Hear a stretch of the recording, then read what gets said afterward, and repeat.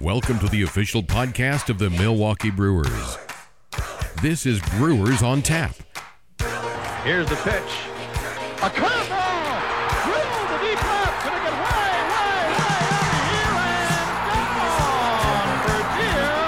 And they have tied it at 4. Wow! Now it's time to tap the keg with Lane Grindle. Well, hello everybody, and welcome to episode number 131 of Brewers on Tap. Lane Grindle with you from Cincinnati as the Crew in the midst of a 6-game road trip. Game 1 last night against the Reds, a 9-7 loss for the Crew, and 2 more games in Cincinnati before heading off to Washington for a 3-game series with the Nationals, and then back home at Miller Park as this stretch run is upon us in Major League Baseball. For the past week, the Brewers going 3-2, a win on Wednesday against the Reds at home at Miller Park, a win in dramatic fashion in extra innings on Friday against the Pirates at Miller Park, losing one to the Pirates on Saturday, coming back and winning the Sunday getaway day, if you will, against the Pirates. And then after an off day on Monday, Tuesday, the Crew, as we just told you, fell 9-7 at the hands of the Reds to open up this road trip. Let's take a listen to the week that was. To set up Freddie Peralta going without batting gloves, this AB. Struck out his first time up. The pitch. Right back up the middle, a base hit. Braun's going to be sent around third. There will be no throw. Freddie Peralta's first big league hit is an RBI single.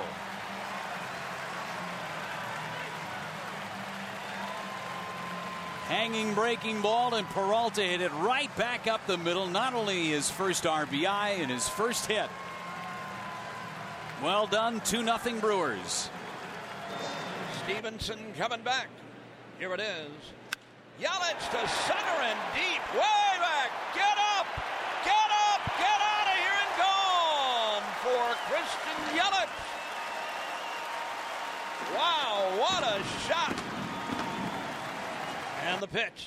Swinging and a drive into right center and deep. Way back. Get up. Get out of here. Gone for Yelich. And it's 2-0 Brewers on a long home run by Yelich. That one had some distance on it. Moustakas sends it to right, deep. Get up! Get up! Get out of here! Gone for Moustakas. A 2-run shot, and no doubt about that, baby. Holmes throws. Kratz ground ball towards the middle. It is through, a base hit. Aguilar scores. Perez coming home. Here's the throw. It's not in time. Erik Kratz ties the game 6-6 with 2 strikes and 2 outs in the 15th inning. The stretch. The 2-1. Line drive, base hit right field. Lyles is going to be sent around third. Here's the throw from Polanco. It's offline. And the Brewers come back and beat the Pirates in the 15th. Orlando Arcia has this crowd going nuts. Archer, his 0-1. Fly ball, deep right, back Polanco, gone. The Moose with a 2-run blast. 4-0 Brewers. 2-0 pitch. Fly ball, deep right center. Back Polanco. Warning track. It's gone again. Pena, 2-run blast. 6-0 Brewers. And the 1-1. Scope sends one in the air into left center and deep. Get up! Get up! Get out of here and gone for Sidney Herman from Waukesha, Wisconsin. That's worth $250 on a long home run by Jonathan Scope. It's his second as a Brewer. As DeSclafani into the windup, the 0-1 pitch, and Yelich sends this one in the air, deep center field. Hamilton going back. He won't catch that one. A monster shot off the bat of Christian Yelich, his 24th of this season, and it's a 6-2 ball game. Here comes the 1-1 to Christian Yelich. Hammered deep right. If it's fair, it's gone. It is a fair ball. 3-run homer, Christian Yelich. And the Brewers are within a run. So the Crew 73-60 overall on the year. They are still in very good position for the postseason. Cardinals and Brewers are currently occupying the 2 wild card spots in the National League, and the Brewers hold a half-game lead over the Diamondbacks and Rockies for the second wild card spot, with the Dodgers a game and a half back and Philadelphia 2.5 back. Buckle up. This is going to be a really exciting ride over the course of the last 29 games of the 2018 regular season. Well, one of the guys that did everything he could on Tuesday night to propel the Brewers to a victory against the Reds was Christian Yelich, who hit 2 home runs, his first multi-home run game of his career. He now has 25 home runs on the season and is starting to garner attention to potentially be a guy that gets some MVP votes when the season's all said and done. I had a chance to go into the clubhouse with him and sit down and chat about his season thus far. I don't consider myself a platoon player right now. I'm still early in my career. I feel like I'm an everyday player. And in 2015, when I got the opportunity to hit against lefties, I did a pretty good job. It's different for everyone. I think every hitter has their own plan. But whatever your strong suit is, that should be your plan. But once I got up, it was a little bit of a mentality. It wasn't pitching to my strengths. It was trying to pitch to the hitter's weaknesses, and that's where guys get caught up in trying to do too much. Now for the clubhouse conversation. First off, you've been running really well since about the early portions of July. What's been the big key for you that's kept you in this tree, so to speak, for such a long period of time? I wouldn't say it was a tree or something that I didn't think that I wasn't capable of doing. I think it's just a focus and a way you go about your business every day that allows you to play at a level that you think you're capable of, and just really going out there trying to do anything you can to help the guys win down the stretch. And that's what it's all about, and we got a chance to do something special here. So, it helps you come to the yard every day with a locked-in mentality and something that you have some pride in, and take advantage of these opportunities because they don't come around very often. When the front office acquired you in January, they talked about the fact that they felt like your best baseball is still ahead of you, and you're having a career year. How much has playing in Miller Park and being a part of this lineup helped accelerate that for you? Yeah, I really haven't changed much or feel any different than I have in the past. It's more of just, I think there's an excitement coming to the field every day, and I'd probably say Miller Park's a little bit better place to hit than Marlins Park, where I came from. But as far as approach and all that, I wouldn't say a whole lot's changed. Christian Yelich is our guest. Let's go all the way back to spring training. You seemed like you bonded very quickly with Travis Shaw. How did that help you get kind of assimilated into the clubhouse and get comfortable over the course of the first couple of weeks of spring training and into the first months or so of the season? I'd say I'm pretty close with a lot of guys. Just getting to know everybody in spring. I didn't really know anybody coming over here, actually. I wasn't really familiar with many of the guys on the roster. I hadn't really no interactions. Sometimes you know guys from other teams, and or you've played with them in the past, and that wasn't the case here. But everyone's been really cool. We got a great group of guys. Made it easy to fit in, get to know them real fast. My locker was with Shaw, Vogt, Ronnie, all those guys in spring training. That's kind of where we were at, and myself and Travis were on a lot of the same road trips. We were kind of on the same playing schedule in spring training with just the way that we were getting worked into games. So, we spent a lot of time just hanging out or traveling to the road games or whatever. I feel like I'm close to a lot of guys. I think people always like to make it it's just like myself and Shaw, but Vogt's been awesome. I know he hasn't been out there, but he's a great guy to have in the clubhouse. He's made a huge difference behind the scenes with a lot of guys. And, like I said, it's been a great group. I know, speaking of Vogt, he's talked to me about how you've become, in his opinion, one of the real leaders of this team. Do you see that in yourself? Or sometimes when you ask guys if they feel like they're one of the leaders, they shy away from saying they are. Do you see that a little bit, that you're one of the guys? There's a bunch of them, but that you're one of those guys? I don't know. I really take pride in playing every day and going out there every day and posting. Maybe that's more of a lead by example type deal. I don't think you need to be super vocal all the time as a leader, but something that's really important to myself and always has been is to be out there every day. I think I wouldn't put that title on myself or anything like that, but when you're out there grinding with the boys every night, win or lose, I think that's one of the most important things you can do as a player. Is it's hard, just because the season's so long, and that's just trying to stay healthy and be out there, be available, and I think it goes a long way. So that's really what I've just been trying to do, and play the game hard, play it the right way, and I think when you do that, it's contagious, and it just brings the group together.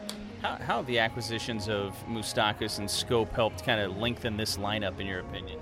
Yeah, and they're great guys too, where they take pride in playing, and it brings an edge to the team, I guess you could say, where you kind of have that grinder mentality, and just trying to find a way to win. I mean, right now at this point in the year, it's about winning games, and it's so hard to win just a game in the major leagues. It really is. You got to do a lot of things right every night just to win a game. So to have guys that have been there, they've been on winning teams, winning situations, it really helps us out, not only on the field, but just off the field, and kind of what you want your identity to be as a team. They've been great. They've got along with everybody in the clubhouse really well. They fit in great. So we really enjoyed having them, and they're going to be huge for us here down this last 4 or 5 weeks. Christian, we appreciate it as always. You got it. Thank you. Let's crunch the numbers in Sabermetrics 101.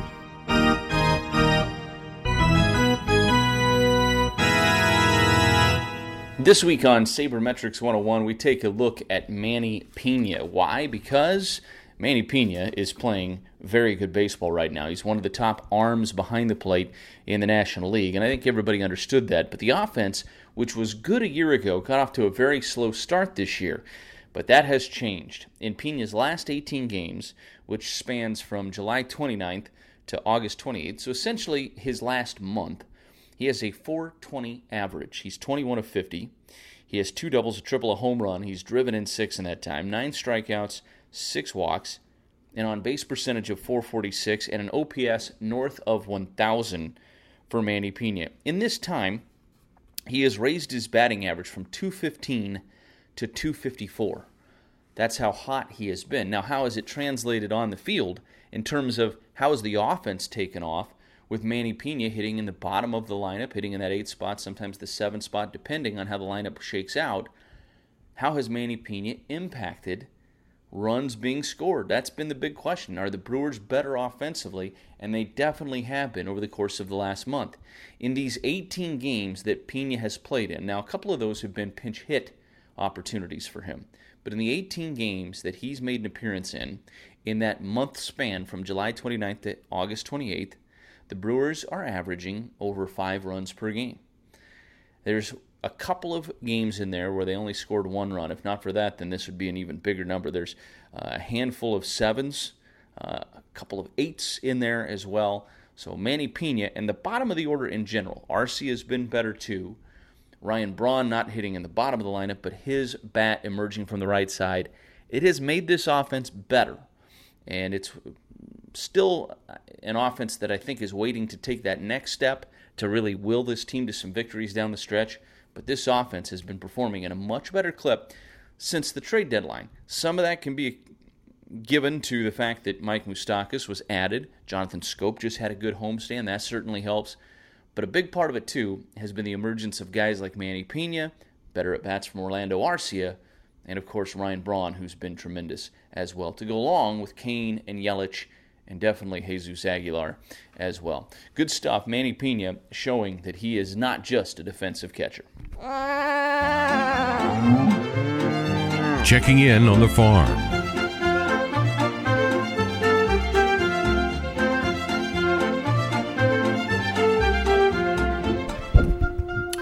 Okay, as we go down on the farm and check the Brewers minor leagues out, let's run through the postseason picture first, because 3 of the 4 full season minor league affiliates for the Brewers have a pretty good chance at being in the playoffs. One's in already, and 2 others have a great shot. Right now in AAA, the Colorado Springs Sky Sox, which went to the playoffs a season ago, they are sitting at 70-61 overall. They are a half game up on Oklahoma City in the American Northern Division of the Pacific Coast League. They have a doubleheader on Wednesday, and then they have 5 games before it's all said and done, head-to-head with Oklahoma City at home in Colorado Springs. So there's going to be some twists and turns that are going to decide the American Northern Division in the Pacific Coast League, but a great chance, of course, for Colorado Springs to be in the postseason. We already know the Biloxi Shuckers are into the postseason. They won the first half title in the Southern League's South Division, and they went 41-29 in the first half. In the second half right now, they're 39-28.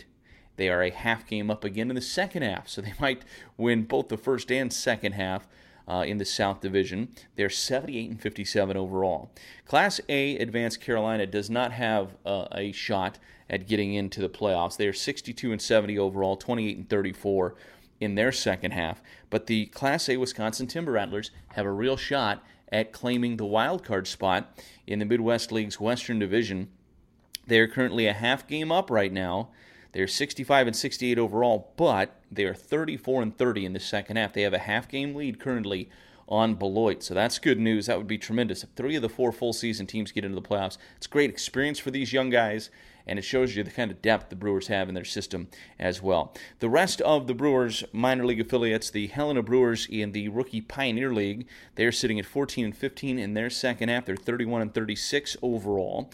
And the Arizona Brewers in the Rookie Arizona League are sitting at 11-17 in their second half of their season in the Central Division of the Arizona League. Here's some other standout performances and just notes we should pass along to you from a minor league standpoint. Christian Bethancourt was named to the 2018 All-PCL team as a catcher for Colorado Springs. He's played some first base. He's certainly done some DHing as well, sharing some of the load with Jacob Nottingham and Jet Bandy down there in AAA. He's had a great year. He's hitting .294, 19 doubles, 19 home runs, and 64 RBIs. Certainly a deserving honor and very cool for Christian Bethancourt. Domingo Santana has been swinging a hot stick recently as well. On Monday, he went 3 for 5 with a run, a double, a home run, and 2 driven in. He has really turned it on. He has 8 home runs now in AAA, and probably in line to maybe rejoin the Brewers at some point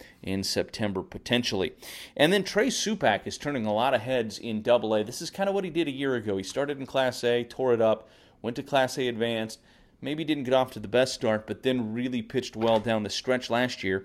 This year he began in Class A Advanced Carolina, gets moved up to AA Biloxi, and he has been on some kind of run. He allowed an unearned run over 6 innings for the Shuckers on Monday. That was his 5th straight winning decision. He started the year 0-6 with a 5.22 ERA. That was his first 8 starts in Biloxi. Since then, he's 5-0 with a 1.10 ERA. He has just been outstanding. He has not allowed an earned run in 5 of his last 7 starts, including each of his last 2 that spans 12 innings pitched. Very good news, very cool stuff for some of the Brewers' minor league affiliates. Let's see what's coming up. Here's what's on tap. Well, the Crew's going to continue their battle for the division as the rival Cubs come to Miller Park. It's a 3-game set, Monday the 3rd through Wednesday the 5th. Monday, that's Labor Day, so that's a 1:10 start. Tuesdays at 7:10, Wednesdays at 7:10. Those are going to be big-time games at Miller Park between the Brewers and Cubs as the battle for the Central continues. Then the Giants come into town, weekend series featuring a variety of can't-miss promotions. Friday, that's the 7th. That's a 7:10 start. It's a 5-county Friday. Saturday the 8th, that's Grease Night. That's a 6:10 start. Brewers T-Bird or Pink Lady T-shirt with a special ticket package. And then on Sunday the 9th, that's a Giants finale at 1:10. Brewers Puzzle Cube will be given away. All kids courtesy of U.S. Bank. To lock in your seats, visit Brewers.com. That is going to do it for us in episode number 131 of Brewers on Tap. Thank you for listening. We will join you again next week from Miller Park as the Brewers are in a battle with the Cubs. Have a great one, everybody. I'm Lane Grindle.